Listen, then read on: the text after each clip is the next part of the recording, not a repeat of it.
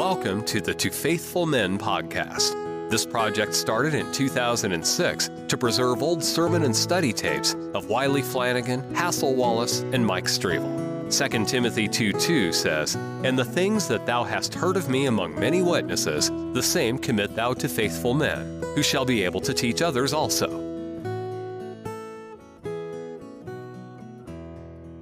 This morning, Lord willing, I want to begin a series of messages on the parables of Christ. I've never done this before, but I've always wanted to.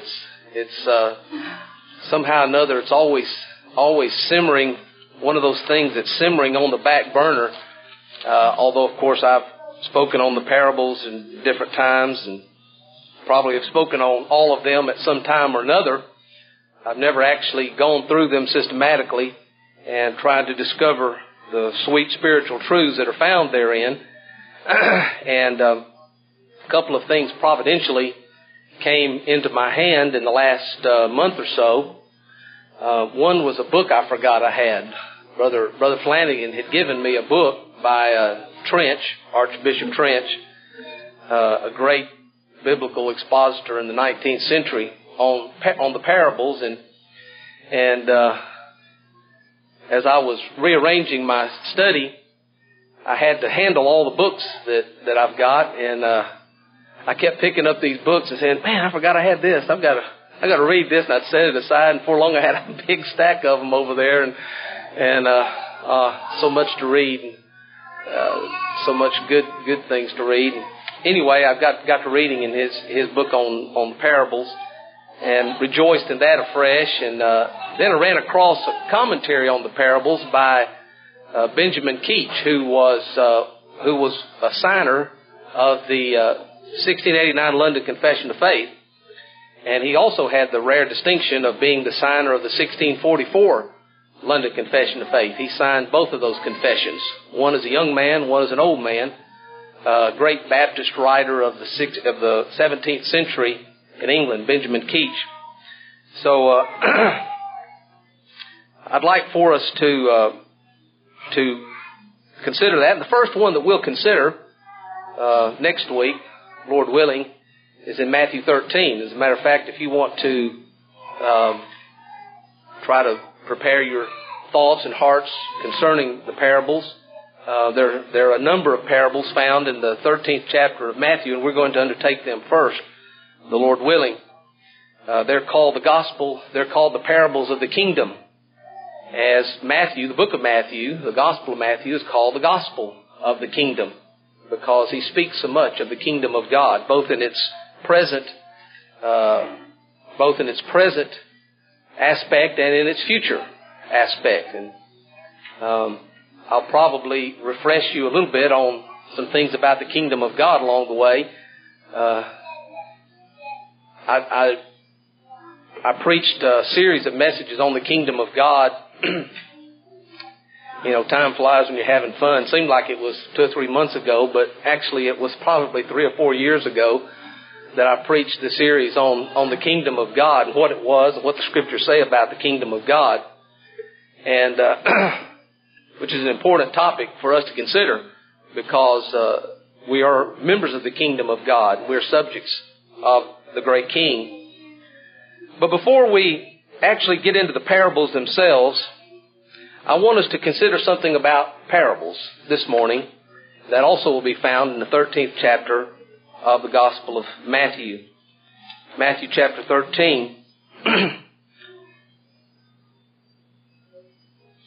In 13:3 he says, "And Jesus spoke many things unto them in parables." A parable is an illustrative story.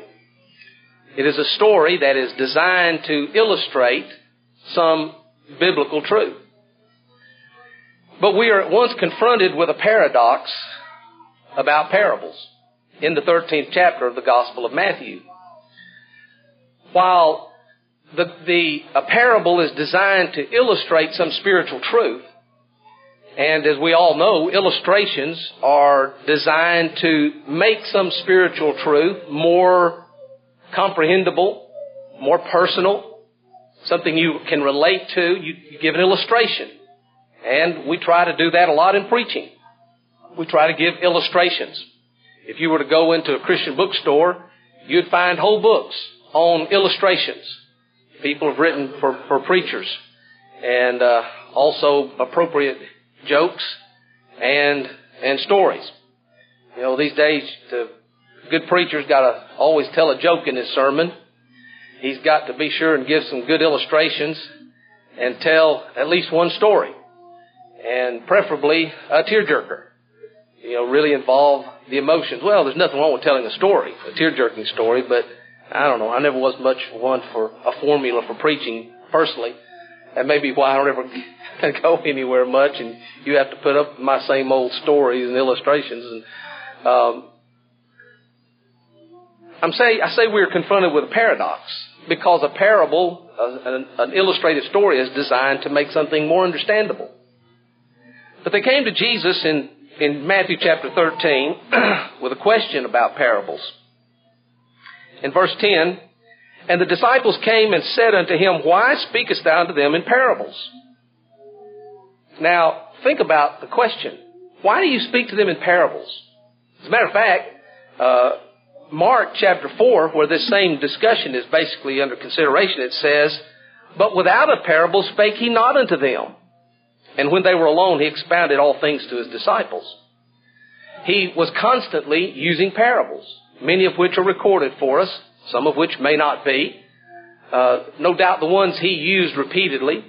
And Jesus is like every other preacher, I'm quite sure. He preached the same sermon in every place he went. He'd have sermons that he preached, things that were important to him at the time and in the place. So the question almost seems to be an obvious one, doesn't it? Why do you speak to them in parables? Why do you speak to them in illustrative stories that are designed to clarify a principle?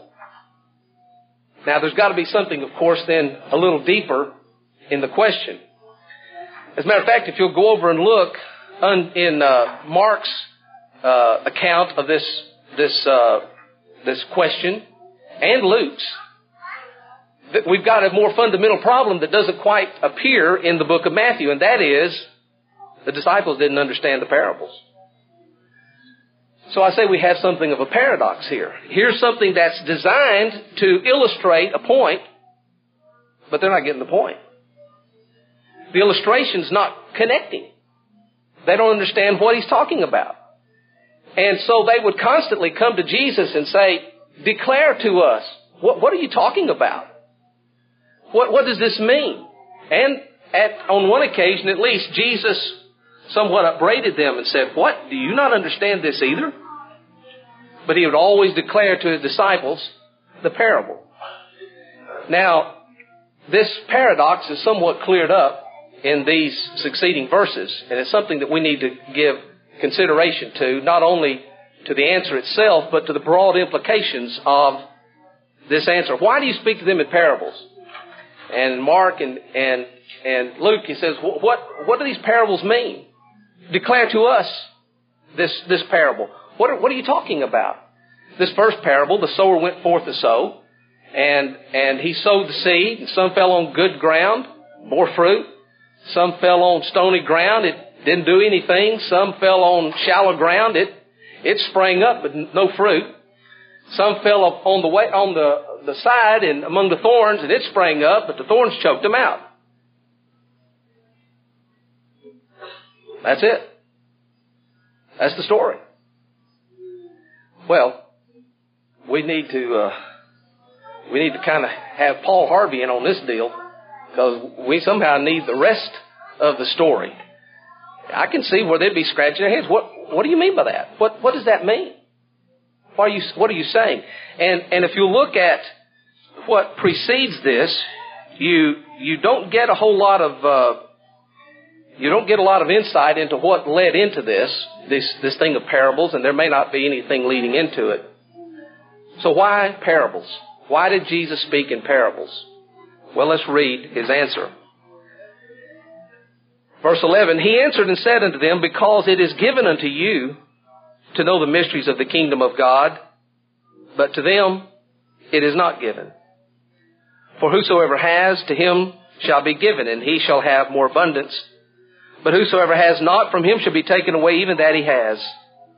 Therefore I speak unto them in parables, because they seeing see not, and hearing they hear not, neither do they understand. And in them is fulfilled the prophecy of Isaiah, which says, By hearing ye shall hear, and shall not understand, and seeing ye shall see, and shall not perceive. For this people's heart is waxed gross, and their ears are dull of hearing, and their eyes they have closed, lest at any time they should see with their eyes, and hear with their ears, and should understand with their heart, and should be converted, and I should heal them. But blessed are your eyes, for they see, and your ears, for they hear. For verily I say unto you that many prophets and righteous men have desired to see those things which you see, and have not seen them, and to hear those things which you hear, and have not heard them. Hear ye therefore the parable of the sower. And now Jesus goes and explains to the disciples privately the meaning of the parable. Now Jesus also spoke other parables on this same occasion. They don't understand them any better than they did this one. Now we notice in verse 9, Jesus ended the parable itself with, Who has ears to hear, let him hear. Or he that has ears to hear, let him hear. Obviously, Jesus is not talking about physical hearing. He's talking about spiritual hearing. And so was illustrated the main truth of the first parable. And that is, when the Word of God is preached, and it falls on hearts that have been prepared by God, it will bring forth fruit. It will always bring forth fruit. If the gospel is preached to someone who has ears, they will hear. We're not talking about these two things on the side of your head. Because there are people who hear, but they do not hear. They hear with their ears, but they do not understand with their hearts. They see with their physical eyes, but they cannot see beyond what exists in a physical way. And so Jesus has told them that the reason He speaks in parables is, I want some people to understand what I'm saying, and there are others whom I do not want to understand what I'm saying. Now, I've got another book on the parables. I don't know who the guy is. Just I don't recognize his name at all. It was also in Brother Flanagan's library. I don't know exactly how Brother Flanagan came by all the books that he had, but I know for a fact that he didn't always just read things that agreed with his theology. So this guy, Trench, of course, when he talks about parables, this is the first thing he talks about, is the sovereignty of God in this issue. This other guy never mentions it. It has gone completely over his head. All he talks about is how that parables are designed to illustrate a point, to make something simple. He doesn't mention the other. Now, think about that for just a minute. God has intentionally couched His truth in a form which is calculated to conceal that truth from some people, and which is calculated to reveal truth to other people.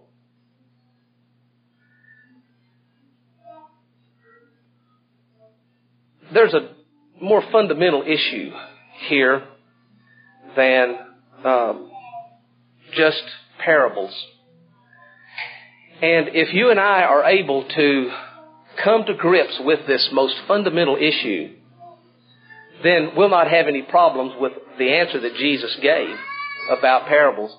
And that simple issue is this: that God is God, and as God, He has absolute right to do whatever He pleases with whomever He pleases. Now, there was a time in the history of Christianity in which that caused no one any heartburn. No one had problems with that. The common man in the pew, so to speak, understood that God was sovereign, that God had a right to give life and take life away. I had a lady call me about the school just this week. got a little girl she wanted to put into school. Well, one of the first questions I always ask when someone calls, one of the first questions I ask is, well, where do you go to church? Well, she said, I don't go to church. We don't go to church. I said, well,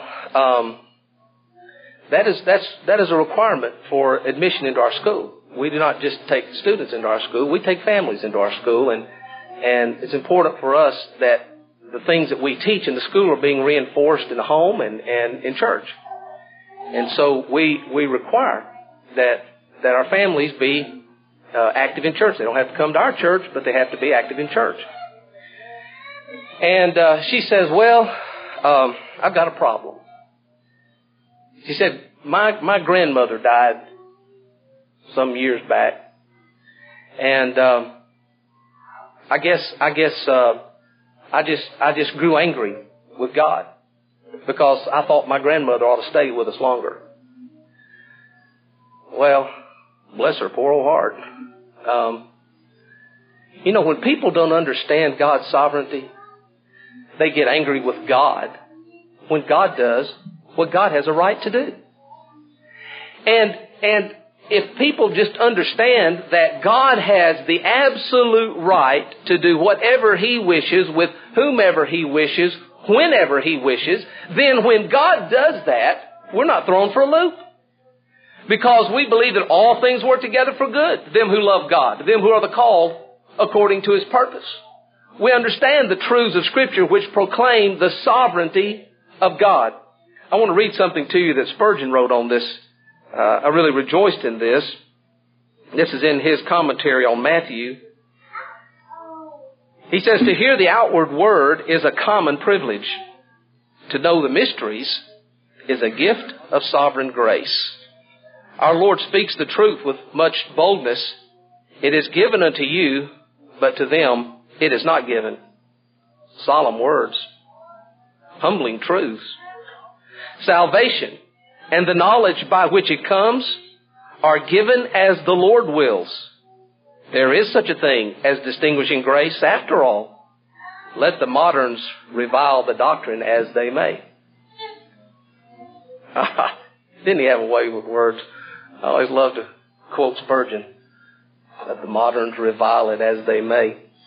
Well, of course, that's still going on. Spurgeon uttered those words toward the end of the 19th century.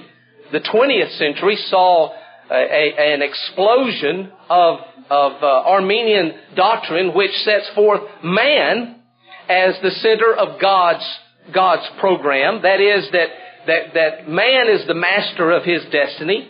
Man is the one who is the decisive element in eternal things, not God.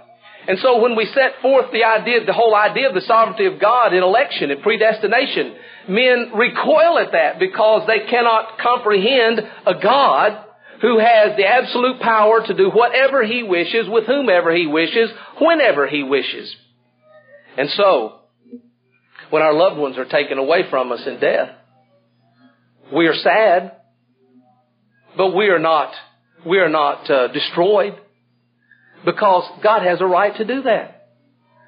Job understood that when his loved ones were taken away from him. He says, the Lord gives and the Lord takes away. Blessed be the name of the Lord.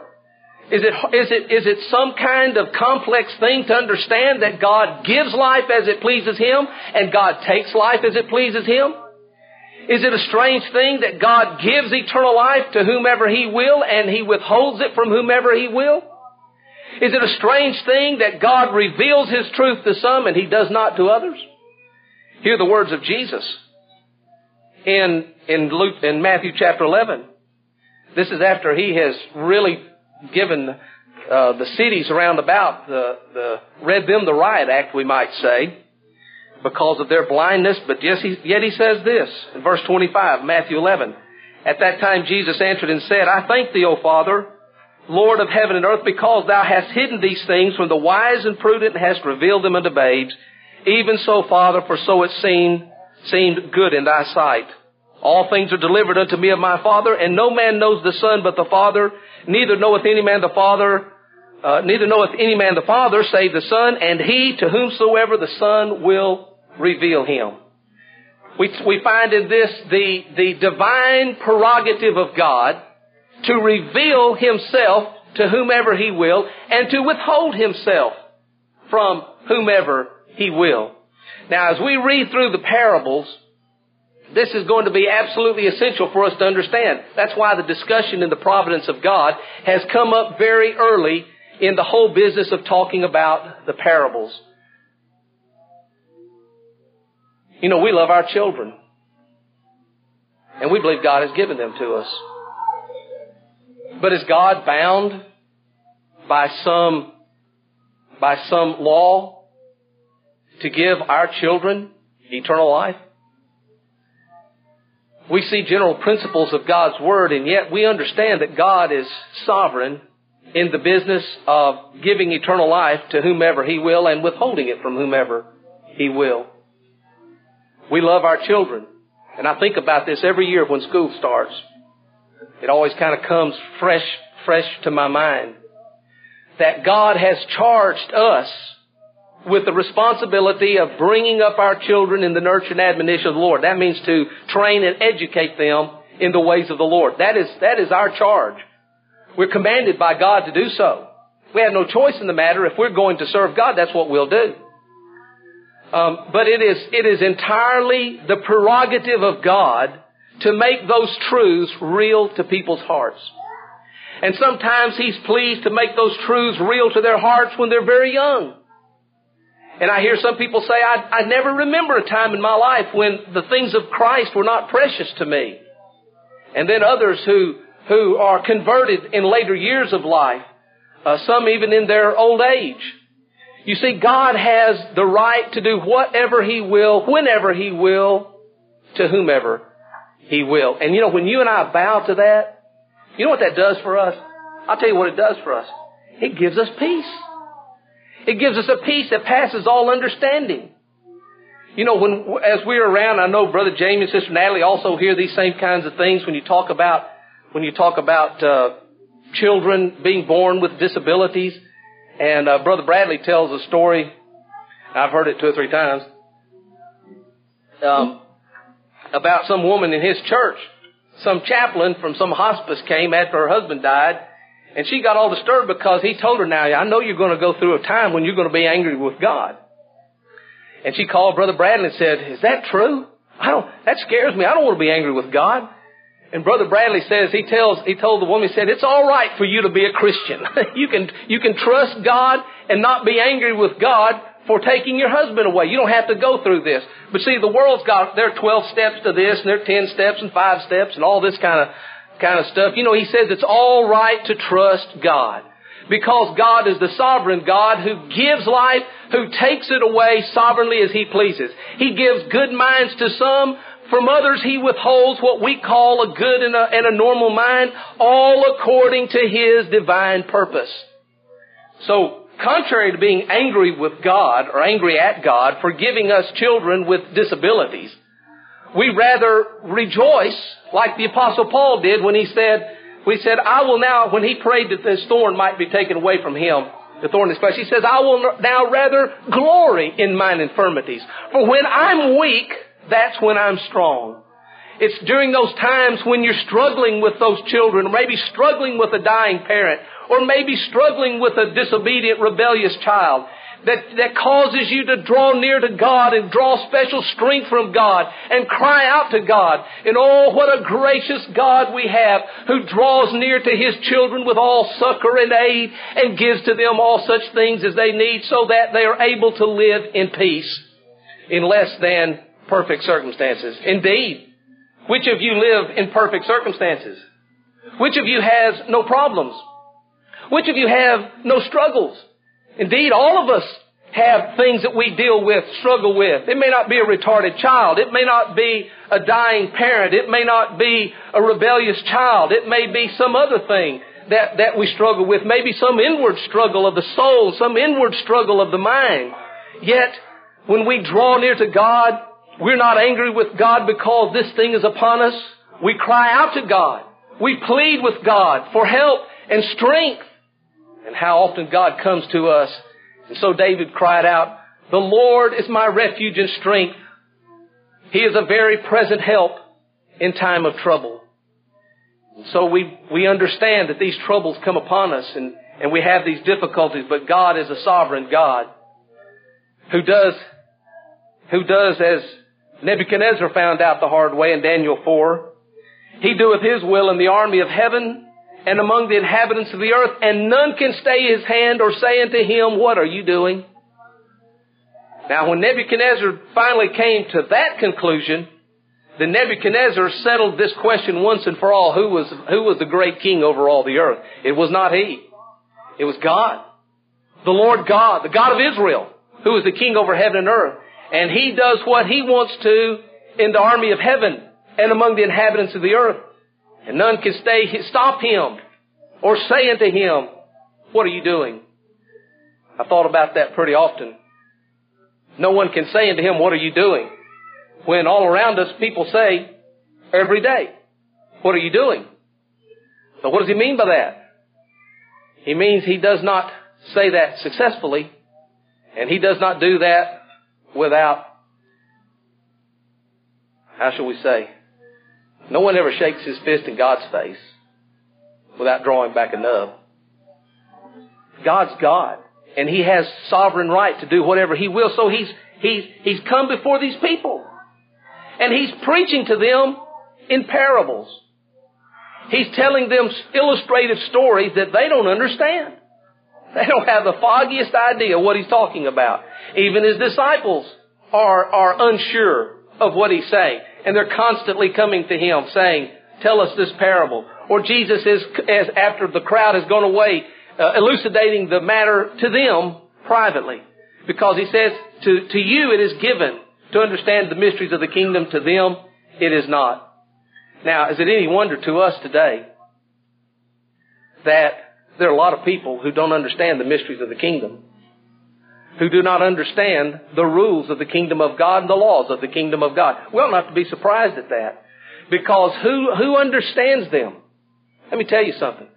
If we understand them, and the degree to which we may understand them, is not because we're smarter than folks out yonder. Oh, far from it. There are a lot of people out there smarter than we are. But it's because God has been pleased by His sovereign mercy to reveal this truth to you. And whatever truth it is that you actually believe and understand in your heart has been given to you by God, by a sovereign act of God. When Jesus asked the disciples in Matthew chapter 16, whom do men say that I, the Son of Man, am? Well, some said this, some said that. Jesus finally said, but whom say ye that I am? And Peter came up with his great confession. Thou art the Christ, the Son of the living God. And remember, Jesus answered him. He said, blessed art thou, Simon Bar-Jonah, for flesh and blood hath not revealed this unto thee, but my Father which is in heaven. And upon the foundation of that rock of your confession, I will build my church, and the gates of hell shall not prevail against it. And so it is that we deal with our children. Yea, we deal with the people around us, and we try to talk to them about spiritual truths. I told the lady on the phone just yesterday, when she called, I said, come to church with us tomorrow. We'd love to have you. We meet at 10:30. She knew exactly where the church was located. She's not here. I'm not judging her soul. I don't know how all that's going to turn out. Maybe it'll turn out well. But it'll only turn out well if God ever reveals to her that God had just as much right to take her grandmother away as He did to give her to her in the first place. It is just as much in the divine prerogative of God to send trials and troubles upon His children for their good and His glory, as He does to send upon them the blessings that we experience every day. And so we're able to bless God, not only for our normal children, but we're able to bless God for our special children. And, we come up with all these euphemisms to make things sound a little more pleasant than it is. They're special, all right. They especially get into everything, and they especially, cause a lot of extra work and all of those things. But in that sense that they are special to us because God gave them to us. I'm not into this stuff. People try to understand about having retarded children with disabilities. And they come up with this stuff like, well, God just had this special child up there and He knew he needed a special place, so He chose you to have that. Now, I don't get much comfort from that myself because Oxford over here is full of children that nobody wanted. That's kind of hollow to me. It's human sentimentality. But you know what does have meaning to me? The sovereign creator of the heavens and the earth has chosen to give us this child for our good and His glory. And when I realize that, I'm at peace. I have peace in my soul. I'm at rest with God and men. If God is pleased, I told you about this email correspondence I had some year or so ago. This woman, she was afraid to embrace the truth of sovereign grace because she has a father who's an unbeliever, and she's afraid that he might not be one of the elect. Well, that is a fearsome thought by the natural thinking, to think that some loved one of yours would spend an eternity away from God. But let me say that if we understand that God has the right to do as He will and to dispose of His creatures as it pleases Him, then we'll bless God even if we don't understand all the whys and wherefores about our relatives and whether or not they understand the things of Christ. Because does not God reveal that to whom He will? Does He not hide that from whom He will? He said that very plainly right here in this scripture. So He says to Simon, "Blessed art thou, Simon Bar-Jonah, for flesh and blood hath not revealed this unto thee." I say to Anne Marie, she wants to pray. I always end the prayers with, "Bless Anne Marie to love Jesus." Well, whatever the last thing you said, that's the thing she's going to say when you get through talking. She says, "I love Jesus." I said, "Well, I praise the Lord for that." If I'd have said, "Help Anne Marie to love tomato sandwiches," she'd say, "I love tomato sandwiches." She's going to, but I want to, it's my job to teach this to her. But see, in her case, it's a special case because I see more clearly than in any other that only the God of heaven can make that real to her soul. But it's just like you and me. Only the God of heaven could make it real to my soul. And if it is real to my soul, it is because God had sovereign mercy upon me.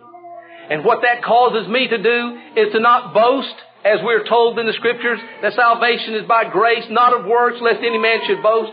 If I could point to anything that I ever did and say, "Look what I did. I gave my children a Christian education. I read the Bible with them every night at home, and I did this and I did that," I might have something to boast in if my children grow up and serve the Lord. And if they don't grow up and serve the Lord, I've got something to complain about, because I'll say, "I did this and I did this and I did this," and they're not doing that. But you see, if I say I did all of those things, but I understood, I could never make it real to their hearts. And if I had neglected all those things, God still might have made it real to their hearts. It's all according to His sovereign purpose, His sovereign plan. Now, that never makes a child of God lazy. If it makes a child of God lazy, he's in the category of those who don't see. Because grace makes me want to serve my God and love my God and do the things that God has called upon me to do. It makes me want to go to church. It makes me want to support the church. It makes me want to love my brothers and sisters. It makes me want to do good to those around me. It makes me want to bring up my children in the nurture and admonition of the Lord. Because I love Him. Not because I hope for some reward. I do it because I love Him. And whatever God is pleased to give or withhold from me, I will bless the God of heaven, like Job did of old again, when he said, "Shall we not receive good from the Lord, not evil also? The Lord gives and the Lord takes away. Blessed be the name of the Lord." And so God reveals it unto us. Now we're going to study these parables. And we're going to try to understand the sense of them. And I wish I could tell you that everybody, that there's total consensus on the meaning of the parables. But there's not. But I tell you, in people who think about the Scriptures and study the Scripture, there is much unanimity about the main point of the parables, which I think that's the main point anyway, the main point of the parables. I want to ask you this question in Psalm 115 verse 3. Do you believe this? But our God is in the heavens. He has done whatsoever He has pleased. Do you believe that? Now, if you believe that, then you're able to understand that when the sower goes forth to sow, he's going to preach the gospel indiscriminately to all creatures as per the command of Christ. Go into all the world, preach the gospel to every creature. The seed is broadcast, but not all of it's going to bear fruit. There's some who are going to hear the Word of God, and it's going to be snatched away from them before it does anything, before it even takes root in the ground. There's some that's going to hear the Word of God, but the cares and riches of this world is going to choke it out. There's some who are going to hear the Word of God, and they have no depth to them, and by they fall by the wayside. But some will hear the Word of God, whose hearts have been prepared by God. They will bring forth fruit, some 30, some 60, some 100. And when we as preachers go and preach the Word of God, we're at rest. Because we've done what God's called on us to do. We have preached the Word. And then we believe that our God is in the heavens. He hath done whatsoever He has pleased. In Ephesians chapter 1 verse 11 we read these words. In whom also we have obtained an inheritance, being predestinated according to the purpose of Him who works all things after the counsel of His own will. I rejoice in that.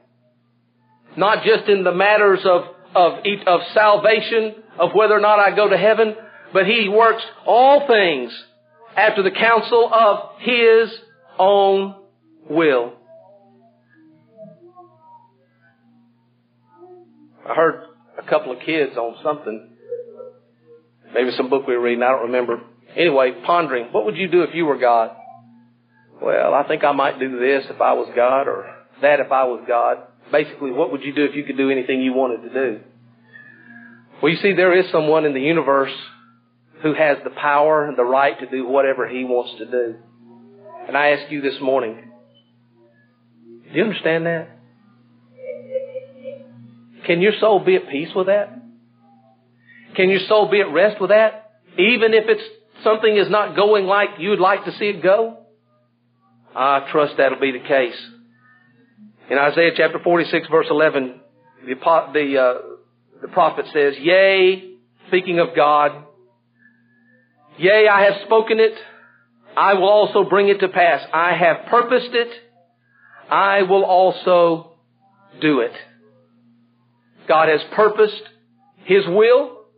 God has purposed His plan, His design. One chapter later in Isaiah chapter 47, He says or 46, in the one verse before that, He says that about God that He is declaring the end from the beginning. And from ancient times, things that were not yet done, saying, My counsel will stand and I will do all my pleasure. I heard a preacher not too long ago misquote that verse. It was a significant misquotation. He said it like this, that He knows the end from the beginning. And from ancient times, this was a primitive Baptist preacher who said that he knows. Well, that would be amazing, wouldn't it? Someone who knows the end from the beginning? That'd be an amazing thing. But I tell you this God doesn't just know it, He has declared it. He has said it. He has purposed it. He will do it. He will bring it to pass. Now, I'm not telling you I understand all the ins and outs of that. I don't exactly understand all the ways in which God is absolutely sovereign and man is absolutely responsible, but I know that they are both true. God is in the heavens. He has done whatsoever He hath willed. And yet He says to us that we are to obey His command and hear the Word of God. And so when we preach the Word of God, our command to all creatures is to repent, turn away from your sins, believe on the Lord Jesus Christ, and thou shalt be saved. That's the command of the gospel. And we call upon men to do that, knowing full well that only that gospel that falls on the ground that's been prepared by God will ever hear the Word of God and do it. Lastly, think about the most despicable scene in the history of the world.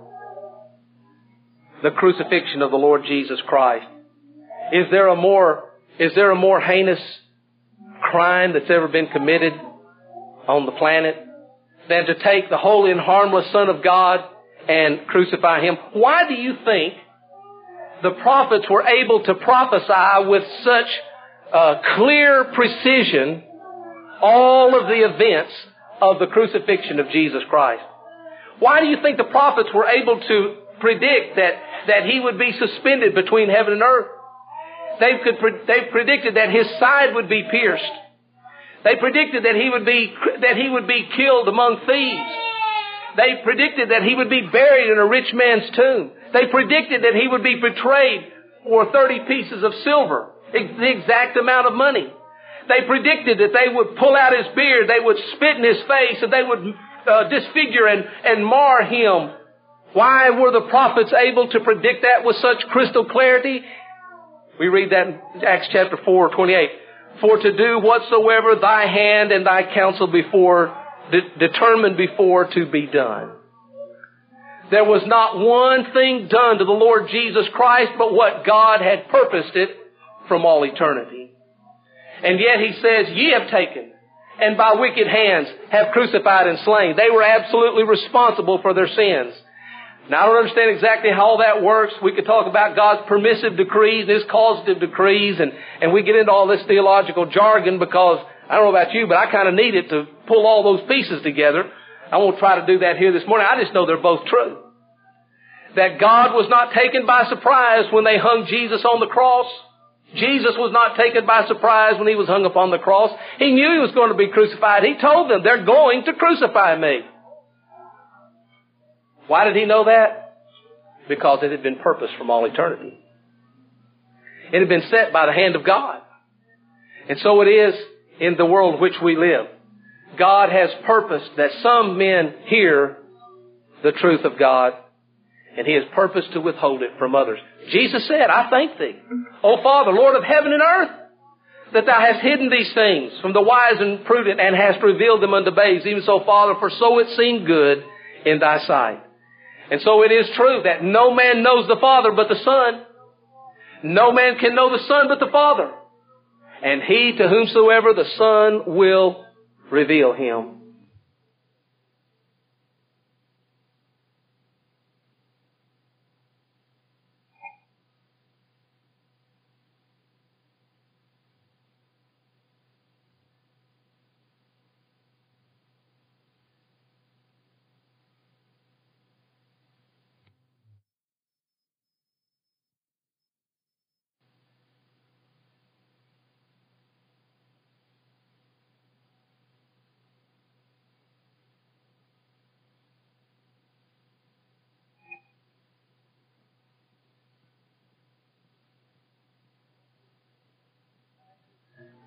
Now that gives me at once motive to preach because I preach the everlasting counsel. But it also lets me know that not everyone will hear it. Not everyone will receive it. Not everyone will believe it. Not everyone will respond to it because God in His sovereign mercy and sovereign power has either given it or withheld it according to His sovereign pleasure.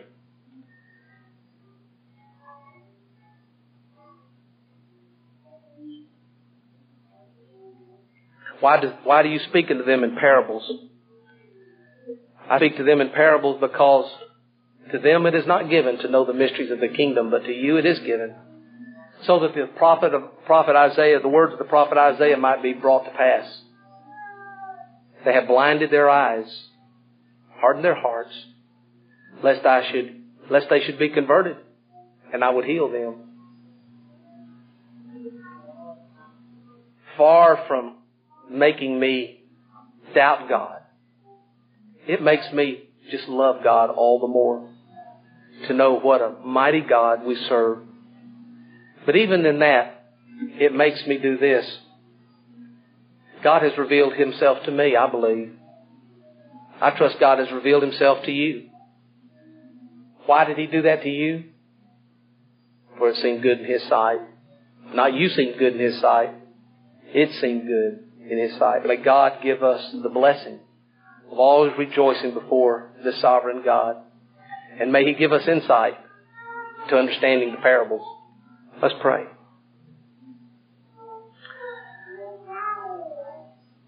Our Heavenly Father, we're grateful for this truth in Your Word, that You are the mighty and the sovereign God. You have the absolute right to do whatever You will with Your creatures. You have the right to give life and to take life. You have the right to give rain and withhold rain. You have the right to give prosperity and withhold prosperity.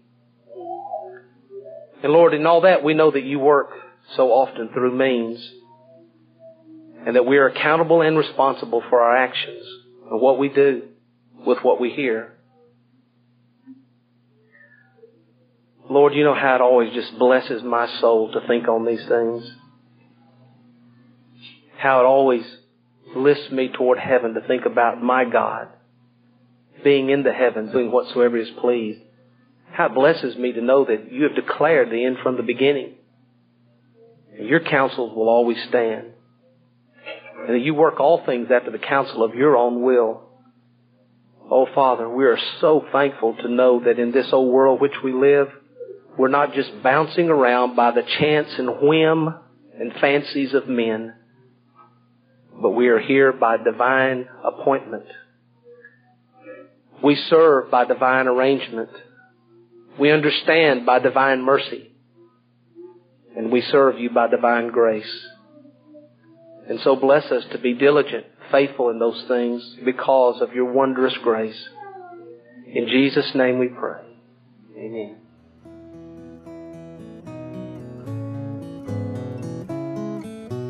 Thank you for listening. Don't forget to subscribe and share with a friend. Be steadfast, unmovable, always abounding in the work of the Lord. For as much as ye know that your labor is not in vain in the Lord.